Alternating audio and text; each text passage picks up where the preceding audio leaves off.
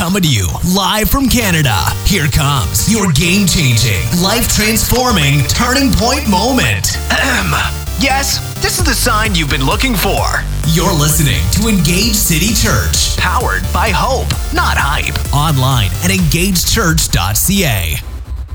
If you have your Bible, let's see who's got a Bible today. Last week we had a record 14. Let's see if we can beat it. 1, 2, 3, 4, 5, 6, 7, 8. Guys, this is week 9. Okay, well, second service maybe combined with you guys will beat it. So if you have a Bible, why don't you turn to Matthew 6:21.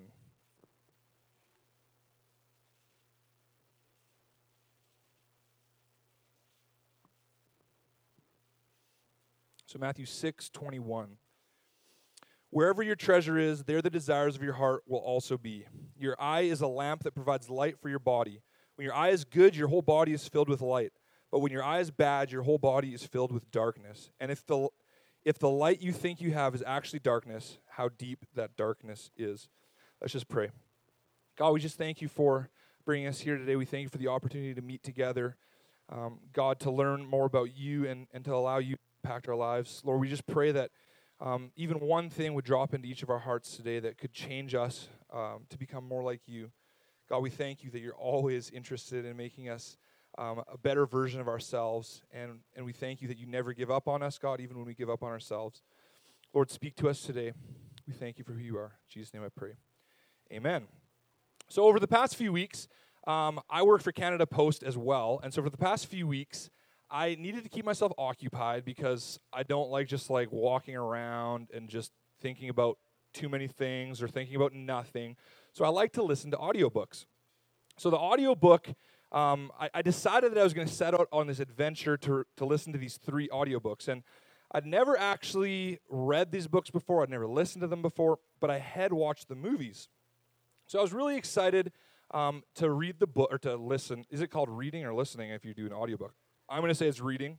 But I was really excited to listen and read these books because I wanted to compare the differences between the movies and the books.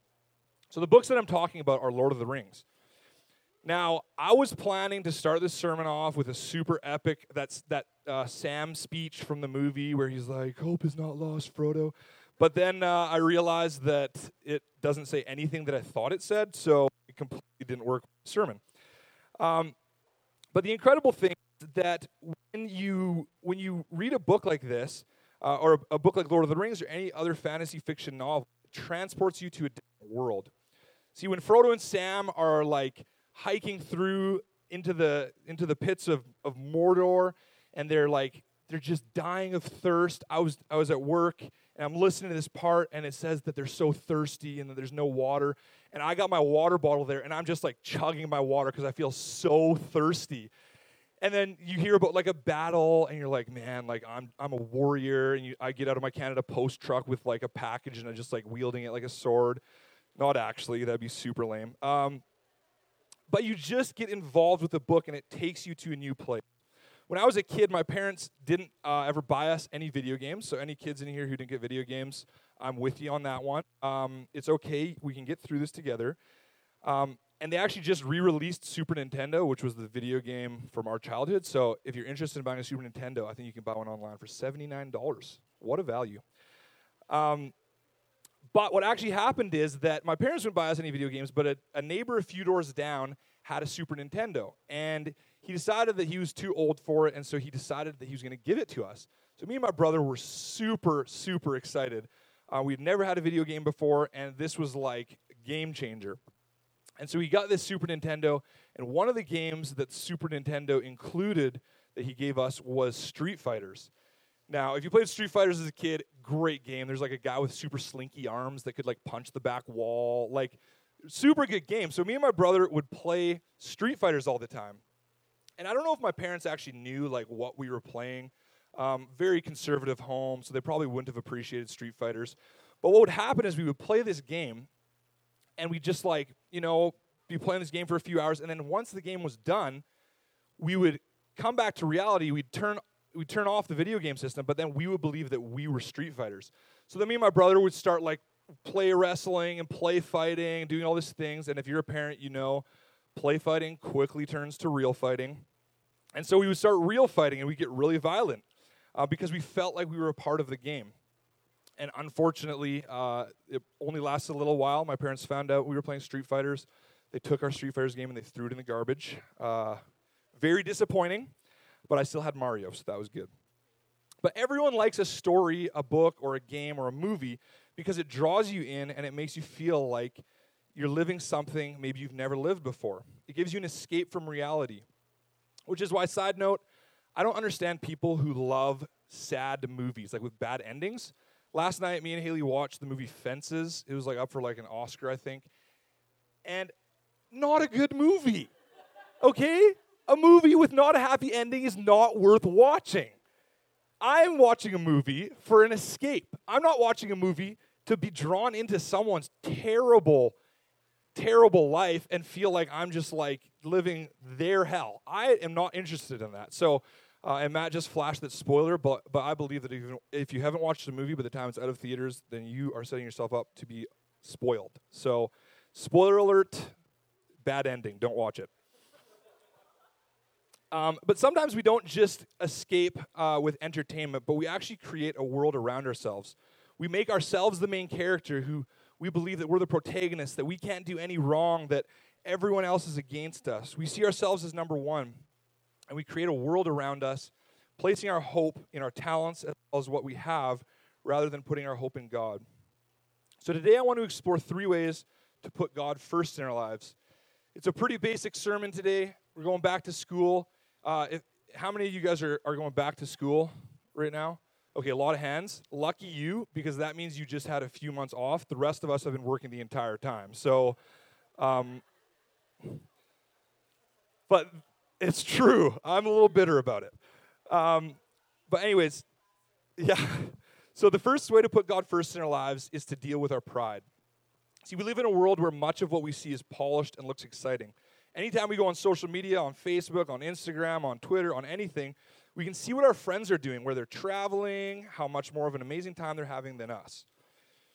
We can get into this mentality where we need to feed that system. We need to one-up our friends or coworkers. We need to hike a higher mountain than they've hiked. It can create dissatisfaction with where we are. And as many of us know, we're only seeing the part that people want us to see. We are seeing a polished version of the actual event, not the real thing. We don't see the sweat, we don't see the scrapes, we don't see the pain, we don't see the gas bill. We simply see this amazing photo or video. And I actually brought an example of that today, so Matt has got a video for us to watch. I know, it's so insane. There's nothing better than this, right? This is the greatest. Unbelievable. Look at this. I can't believe it. Madison Marie, will you marry me? Oh, babe. Wait, you hired a photographer, right? Yeah, he's right. Yeah. I am so sorry. Do you mind actually coming a little bit closer? I don't know if it's gonna share that well, if it's like so far back. Madison Marie, will you marry me? This is still from the back. Do you mind if we just switch spots so that the camera's... Madison Marie, will you marry me? Oh, my hair's up and I didn't realize. Do you mind if you scoot back so we get the skyline in the background? Madison Marie. Cut. Sorry, I don't like my middle name. Can I take a look at that? I just want to see if it's... I wanted this to be a surprise, but at least you could have given me a hint. I don't look good in any of these. Okay. I'm sweating right now, and this can't be good for my complexion. What are you talking about? The lighting is like really harsh. I probably look like a Picasso painting. It's... Cloud-wise, what are you thinking? More? And Yeah. then see, when you turn around, is Right. it already going to be open? Yes. Madison Marie. I'm already wearing it. Oh, wait, all right, take it. Okay. Give me the ring back, and then we'll start from the top. Okay.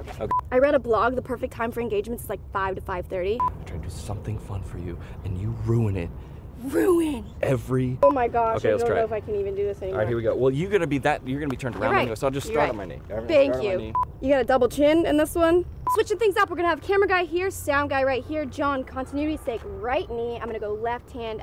It's gonna be bigger, right? Can you Photoshop that? As soon as he opens the box, we're gonna have a sweeping zoom motion and then coming all the way up, revealing the beautiful skyline. I'm going to say yes, and it's gonna be great. All right, from top. So then I'm gonna either go here or here. What do you think? How about... Or we could go this way. I feel like no one sees me, though, because my face is... point it fine. out. No one needs to see your face. Say it a little bit more like you believe in it. Like, do it. How would I say it? Marrying you would be #relationship goals. Who says that? You will! Rolling! I just want it to be like how they do it in the movies.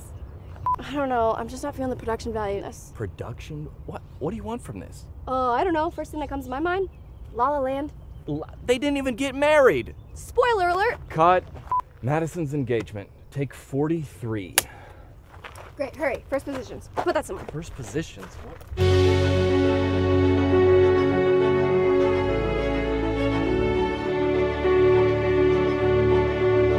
Babe, it's so beautiful. Yeah. Look at all these likes.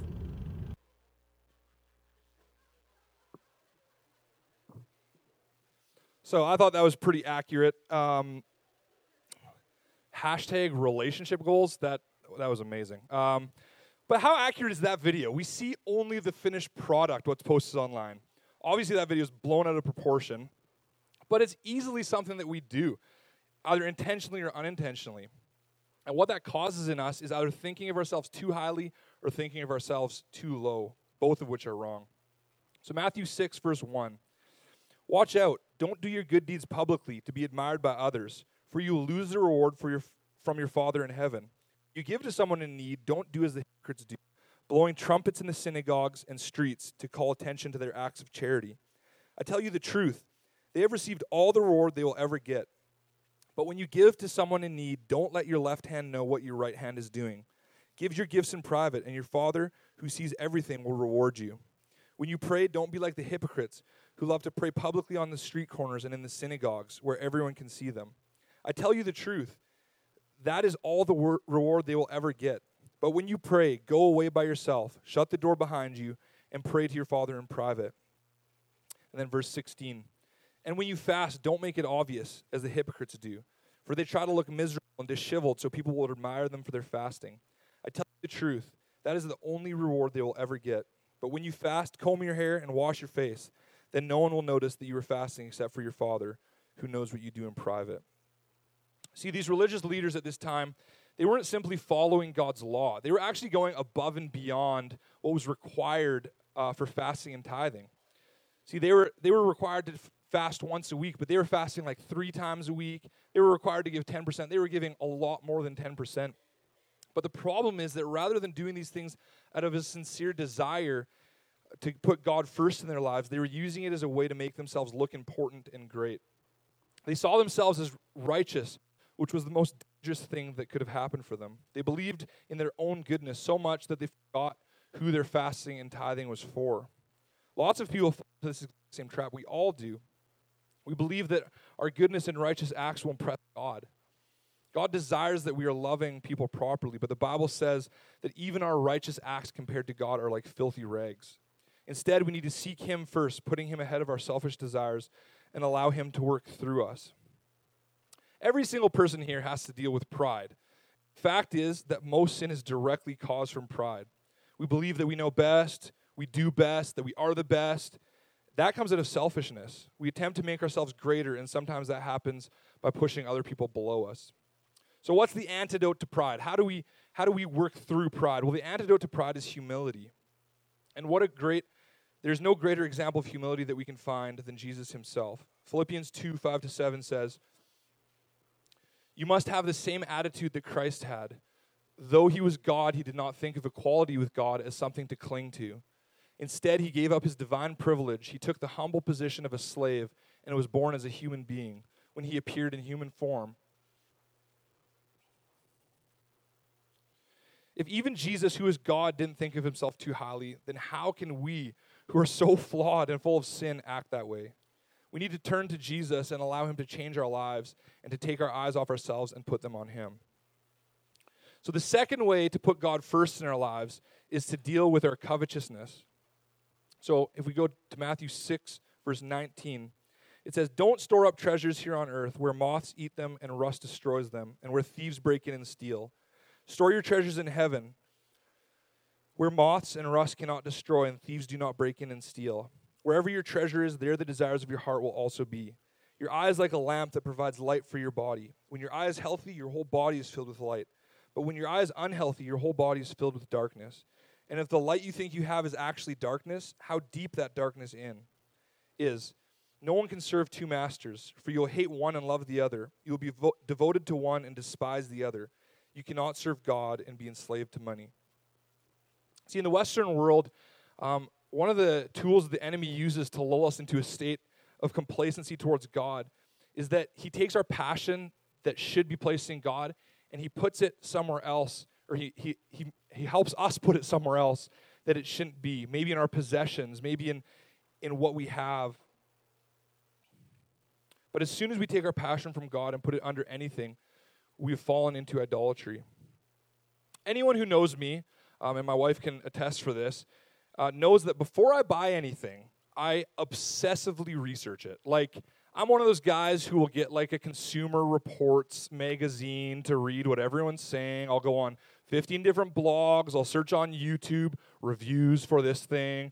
I'll spend so much time researching before I buy anything because I want to get the best price and I want to get the best quality. An example of that is the tent that we use for camping is, I researched a ton, is this great tent, but then what I needed to do after I decided which tent it was is I needed to wait for the sale. And so I waited for the sale at Sport Check, and I got it for like 30% off, and then I bought it, and I brought it to Mountain Equipment Co-op because they have a lifetime warranty on all their products. I got them to price match, and then I returned the one from Sport Check, and I got the greatest price and a lifetime warranty. So if you need any help, I'll help you out with that. So I get really, really passionate and into all kinds of things before I buy them. Like the tent was one thing. Another thing that I'm really stoked about right now is like a smart home. So like there's this thing that you can get is a lock on the front of your door that you walk up to it and you tap on it with your finger. And if your cell phone's in your pocket, it will unlock your door. Now, some people are worried about that because what if their cell phone's on the other side of the door and a thief walks up and taps it? But I've read the reviews. It always works only on the right side of the door. But you want to know that before you buy it. So I could talk about smart homes and those things to death. I could talk about those things to death right now because I think they're so cool and I really want them all.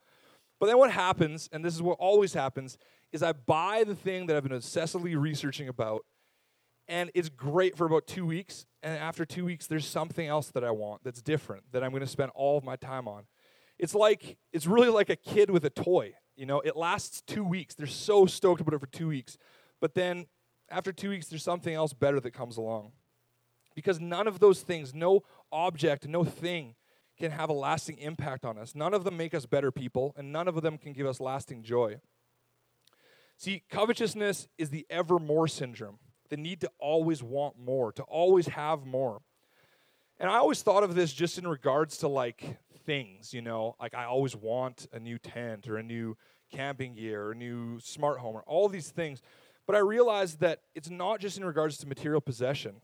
Covetousness is also looking at your friends' lives and wishing that they were yours. It's looking at your coworker's position and feeling like you deserve it more than they do. It's anytime you're dissatisfied with what you have in your life and you desire what someone else has. So what's the antidote to covetousness? Well, the antidote is contentment. Contentment means that we are content, as the word says, with what we have and content with what others have. The first part is hard, and the second part is even harder.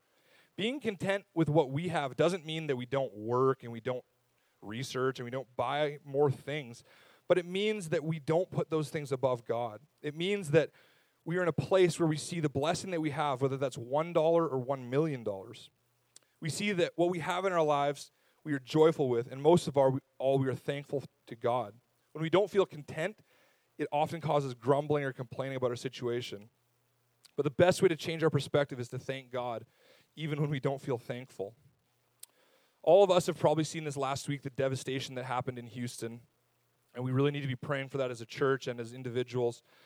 But one of the things that I saw over and over again, and one of the things you always see in a time of natural disaster, is that people lose their homes, people lose absolutely everything. But anytime there's an interview, they say, I didn't lose my family, I didn't lose my loved one, I didn't lose the things that actually matter. And you know, when you see that, you realize that these possessions and these belongings and even our jobs, they're not the things that matter. The things that matter are really just our family and God. So when Haley and I got married, one of the first things we decided to do was create a budget to help us make our financial decisions. And we use this program online that took a little bit of learning to understand. I still don't fully understand it. I have like an interview with them on the internet because I just don't get it. But one of the crazy things that I learned during the courses was that it doesn't matter how much money you make. Across the board, if you make $10,000 a year, you make $100,000 a year, the same percentile of people are in debt. It doesn't matter how much they make because people always want more. If I made $1 million, I'd want $1 million and 200,000. If I made $1 billion, I'd want $2 billion. It doesn't matter how much we have, we always want more. But I believe that some of us need to turn and to point our lives toward Jesus, to put him in first place and be content with what we already have. And the second part of contentment is being happy when others are blessed.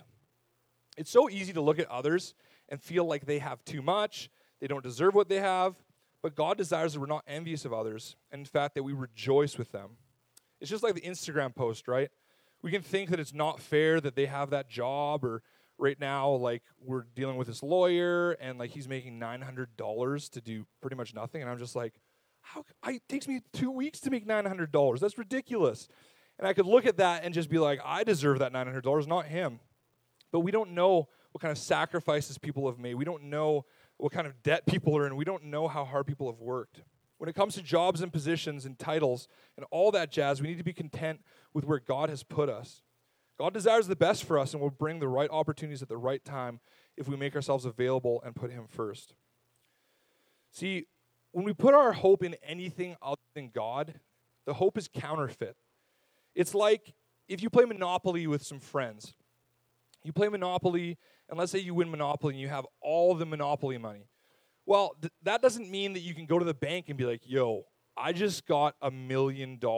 And you put that Monopoly money down and you say, put this in my bank account. They're not going to do that because the Monopoly money doesn't have any value. Why not? Because it has to be real to have value. It has to be real to bring it to the bank. Pride and idolatry are both counterfeiting of the soul. It's us expecting that we can cash a check later on of what we own or what our talents are, but the result is that that check's going to bounce. See, idols in the Bible, idols were created, they were these actual physical objects, these gods. When we were in Bali, there's idols everywhere. They have like 1 million gods over there. And they actually worship these idols. One day we were at our Airbnb and they came knocking at our door at 10 a.m. They're like, we just need to do the sacrifices out back. And we're like, we don't want you to do any sacrifices in our Airbnb. And they actually worship these idols. But the thing that's so crazy about idols, and the Bible always talks about people that have eyes but cannot see and ears but cannot hear, is that an idol actually has eyes that cannot see and ears that cannot hear. It's a completely fake version of something that's real. Have we stopped up our ears? Have we stopped listening to what God wants from us? Have we stopped looking to see what God wants from us? Have we put our hope in things of this earth or things of who we are? One author put it this way, and I love how he says it. He says, it's not wrong to possess things, but it's wrong for things to possess us. I'm going to say that again. It's not wrong to possess things, but it's wrong for things to possess us. The sin of idolatry is as dangerous as the sin of hypocrisy. There are many warnings in the Bible against covetousness. So back to Matthew, Matthew 19, 16 to 23. Someone came to Jesus with this question, Teacher, what good deed must I do to have eternal life? And then Jesus says, why ask me about what is good? There's only one who is good. But to answer your question, if you want to receive eternal life, keep the commandments. Which ones? The man asked. And Jesus replied, you must not murder, you must not commit adultery, you must not steal, you must not testify falsely, honor your father and mother, and love your neighbor as yourself. I've obeyed all the commands, the young man replied. What else must I do? Jesus told him, if you want to be perfect, go and sell all your possessions and give the money to the poor, and you will have treasure in heaven. Then come follow me. But when the young man heard this, he went away sad, with many possessions. And Jesus said to his disciples, I tell you the truth, it's very hard for a rich person to enter the kingdom of heaven. Now, sometimes we read this and we think, oh man, like in North America, we're all pretty rich. None of us are going to heaven, I guess.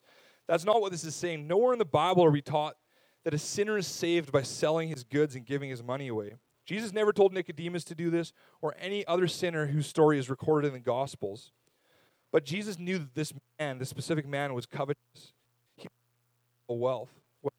By asking him to sell his goods, Jesus was forcing him to examine his own heart and to determine priorities. When all of his commendable qualities, the young man still did not truly love God with all of his heart. Possessions were good. He was unable to obey the command, go and sell, come and follow. The young man went away grieved, but he could have gone away in great joy and peace. See, we cannot love and serve two masters. We can be sure that apart from Christ, even the material possessions of life give no lasting joy or pleasure. So the third way to put God first in our lives is to just do it. Now, this point is kind of pointless because that's the point of every sermon, is to just do it. But sometimes we need to hear about it because we don't just do it. We hear a sermon, we go on our own ways, and we do whatever we want, and we don't just do it. I know it's not a super technical thing, but so many times we can just walk away thinking, wow, that was a nice thought. Maybe I should do it. It's so easy to put things off until later. We like to wait until a season of life changes to make that big change in our lives. But the problem with leaving things until later is that they usually never get done.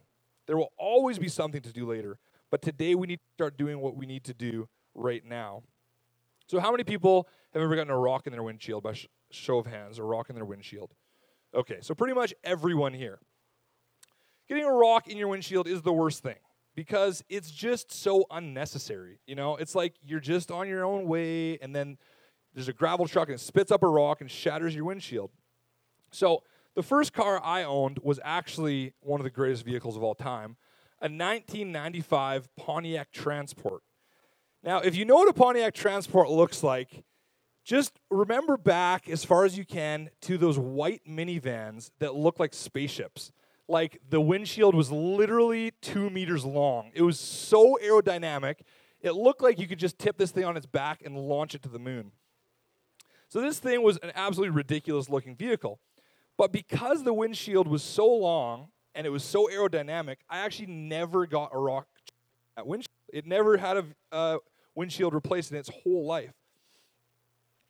But then I got a new car. I switched to a 1994 Toyota Camry, actually, so I went back in time. And my Toyota Camry was a great car, but it kept on getting rock chips. And what would happen is in my mind I would think, oh, that rock chip's terrible, but as long as I go get it fixed, as long as I get that thing filled, it's not going to progress into a crack. And I'd say, I'll do it tomorrow. I'll do it tomorrow. And you look for those deco guys, and then they're never there when you need them. And then when you're like actually not looking for them, then they're always there. It's super weird. But I would look for those guys, and I wouldn't find them. I'd say, oh, it's okay. I'll just put it off till tomorrow. But what happens when you leave a chip until tomorrow is that eventually that chip cracks into a huge crack right across your windshield, and like 90% of the time it goes right over your vision when you're trying to drive, so you're like having to look above or below it. And it becomes a big problem. It actually gradually gets worse. Proverbs 6, verses 4-6 says, don't put it off. Do it now. Don't rest until you do it. Save yourself like a gazelle escaping from a hunter, like a bird fleeing from a net. So my question is, how do we just do it? How do we get over our pride? How do we get over our covetousness? How do we do it? Well, sometimes we don't see how blind we are to what God is speaking because we don't want to hear it. We want to do things our own way. The other day, I had a home inspection done, and you get this guy to come to do a home inspection, and they're like, they know everything about homes, but also kind of nothing about homes. It's like they know just enough to make them dangerous. And you pay like $500 to $1,000 to get this guy to come in. And they come in, and they tell you everything that is wrong with your home. Now, I don't know why anyone would pay money to do that, but we do, because we want to know the real assessment of what the condition of our home is. Now, anyone who wants to feel like their home is unreal is not going to get an inspector to come over, because they're going to give you the painful truth. I think that sometimes we live our lives with a desire to never truly inspect it, to just go on as things are, hoping that everything that God desires in me is just coming together nicely. We need to be intentional about putting God first and asking him to inspect our lives. Psalm 139, 23 to 24 says, "Search me, O God, and know my heart. Test me and know my anxious thoughts. Point out anything in me that offends you, and lead me along the path of everlasting life." And then the second way that we can just do it after asking God to inspect our lives is in Matthew 6, verse 33. Jesus says, "Seek first the kingdom of God above all else, and live righteously, and he will give you everything you need. Don't worry about tomorrow, for tomorrow will bring its own worries. Today's troubles is enough for today." That means every day, one step at a time, we're asking God to lead us and direct us. That means that his kingdom is more important than my kingdom. It means that his desires are greater than my desires. It means intentionally allowing God to direct our thoughts, to direct our path, and let him change us. It means dying to our selfish desires and our human thoughts and letting God give us his thoughts and his desires. You know, I didn't talk to the band about doing Good, Good Father, but the thing I love about the song Good, Good Father is that it's not about who we are. The song isn't saying, "I'm a good, good son. I'm a good, good son." It's saying, "You're a good, good father." It's who you are. It's who you are. And I'm loved by you. And so we're going to stand up now and we're going to sing this song a few times. But I believe, you know, as simple as this message is, as much as we know that we need to serve God first, sometimes we need to recalibrate our vision. Sometimes we need to realize that there's darkness, that what we think is light is actually darkness, and that God wants to come in and change those areas of our lives. So as we're singing that, ask God to reveal to you. Say to God, say that prayer, Psalm 139, "Search me, O God, and know my heart. Test me and know my anxious thoughts. Point out anything in me that offends you, and lead me along the path of everlasting life." And God is faithful, and he will do that, and he'll change us, and he'll make us look more like him.